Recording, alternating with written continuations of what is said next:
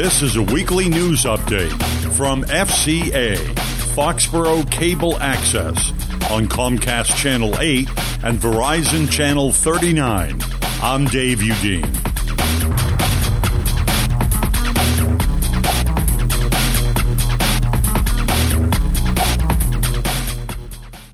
The Foxborough man who fatally shot his 6-year-old son before taking his own life in September used a handgun that he stole from a friend.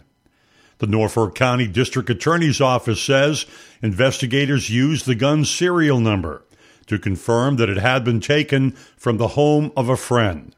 On September 21st, in an act of violence that shocked Foxborough, 49-year-old William Scazia Jr. shot his 6-year-old son, Anthony Scazia, at 79 East Street in Foxborough before killing himself. State police reports show that William Scazia's friend, identified as Sean Devaney, said Scazia had unexpectedly shown up at his home the afternoon before the slayings. After Devaney learned about the shooting, he unlocked his gun locker and found the firearm was missing. Foxborough police later confirmed the .45 caliber handgun taken from Devaney's home was used in the murder-suicide. According to reports, Scazia's firearms license had been revoked prior to the shooting. Family members have said Scazia struggled with post-traumatic stress disorder after serving in Iraq in the 1990s. Former New England Patriots player Aaron Hernandez was found to have suffered substantial damage to parts of the brain that affect memory, judgment, and behavior. A researcher said on Thursday that it is the most severe case of a degenerative disease linked to head blows ever found in someone so young.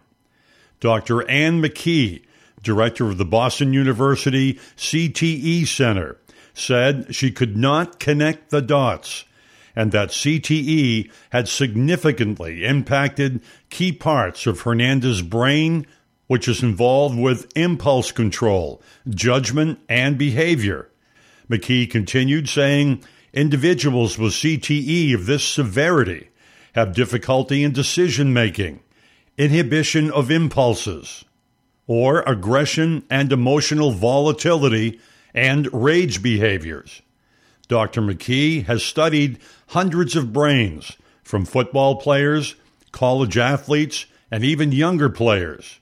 CTE, which can only be found during an autopsy, has been found in former members of the military, football players, boxers, and others who have suffered repeated head trauma. Hernandez hanged himself in prison days after he was acquitted in the 2012 drive-by shooting of 2 men in Boston. The MBTA has chosen a tentative date of May 20th, 2019 for their commuter rail program in Foxborough, according to Foxborough Planning Director Paige Duncan, who met with MBTA officials last week and discussed the steps in launching the program. Meanwhile, Duncan said the town is focusing on identifying reverse commute last-mile connections, which encourage people who live closer to the city to travel to the suburbs for work or just a visit. Foxborough-based Schneider Electric expects a mass retirement in the next 5 years and may seek employees who live closer to cities and would use public transportation. Additionally, the town is looking to attract more high-end businesses to Route 1, which would not be possible without public transportation. Duncan will also be working on Operation Lightsaber, an MBTA program committed to ensuring public safety around train tracks.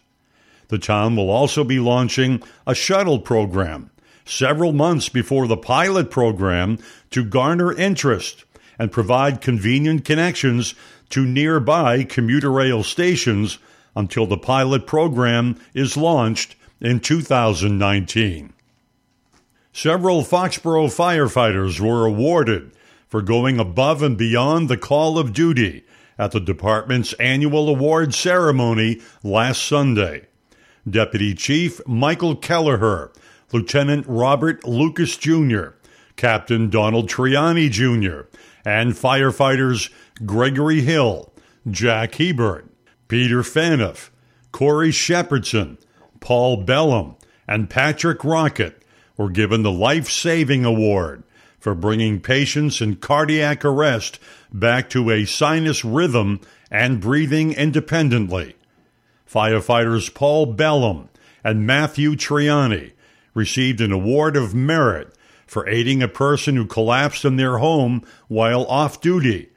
Firefighters Jason Galante, Peter Faniff, and Colin Sweeney received an award of merit for working in hazardous conditions at a fatal domestic assault situation where they did everything humanly possible to save the victim. And firefighters Eric Berg, Scott Rogers, Gregory Hill, and Jason Galante received the Life-Saving Award for successfully triaging and treating a patient suffering from a stroke. Foxborough Fire Chief Roger Hatfield said, "Firefighters don't like to be recognized because they feel they are just doing their job. But as a fire chief, there are moments in our career when we step outside of the box and go above and beyond the call of duty." Coming up, a number of Verizon cell phone users are looking for better service in Foxborough. That story is next. There are many sounds in your daily life. Ones that make you smile. Ones that help you relax. And there are some sounds that can help save lives. Wireless emergency alerts, now on many mobile devices, use a unique sound and vibration to bring you critical information about emergencies in your area. With updates from local sources you know and trust, you can be in the know wherever you are. Learn more at ready.gov/alerts. Brought to you by FEMA and the Ad Council.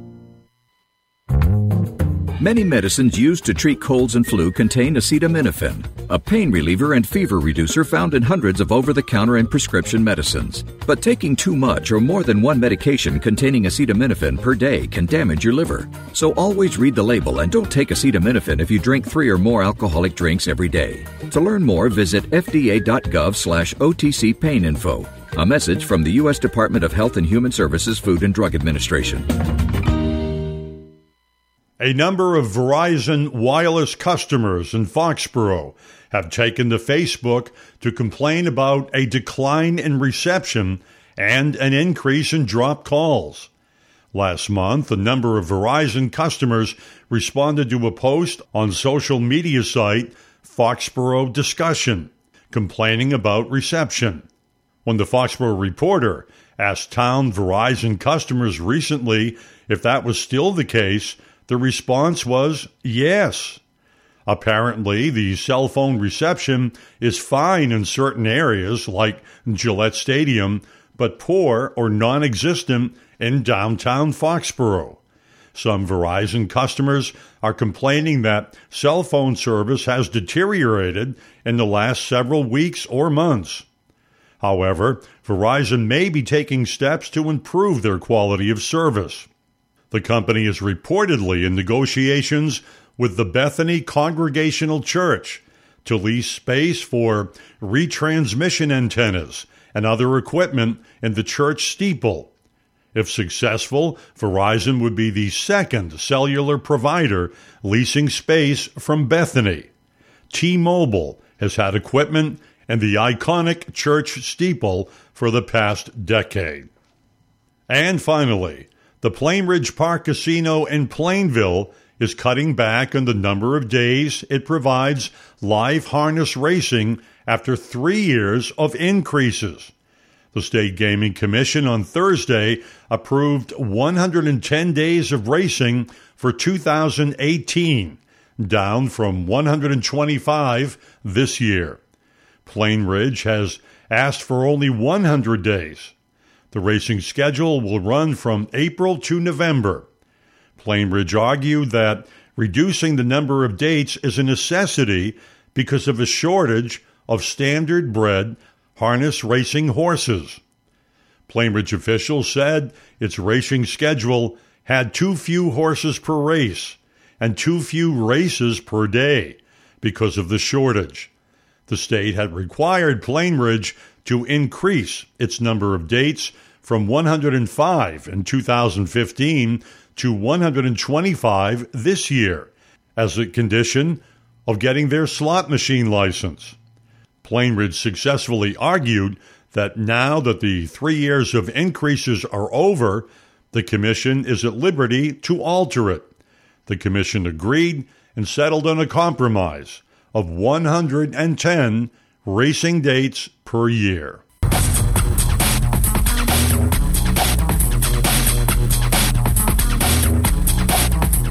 This has been a weekly news update originating from the studios of Foxborough Cable Access on Comcast Channel 8 and Verizon Channel 39. Content taken from various sources, including the Foxborough Reporter and the Sun Chronicle. This is Dave Udine.